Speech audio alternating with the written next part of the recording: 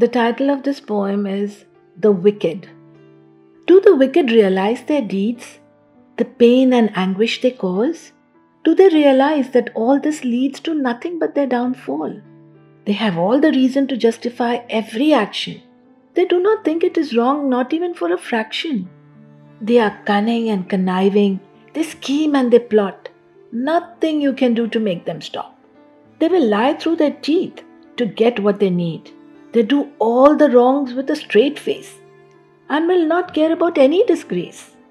They will use any means to achieve their desire. Their actions then are akin to those of a vampire. Evil within is reflected outside. Hardcore faces have cruelty inside. The end for these people is really bad. The plight of theirs is now so sad. It is then too late to help them out. They may even cry or shout. Heaven and hell is here on this earth. Nothing is left for birth or rebirth. Wicked exist in the world, they say, is the price that goodness has to pay. For if only good remained to stay, who would appreciate goodness today? Hence, the wicked, wild, and their wonderful ways are what some people still choose to adopt these days. This is part of my Dil Se series of poems written over a period of 25 years.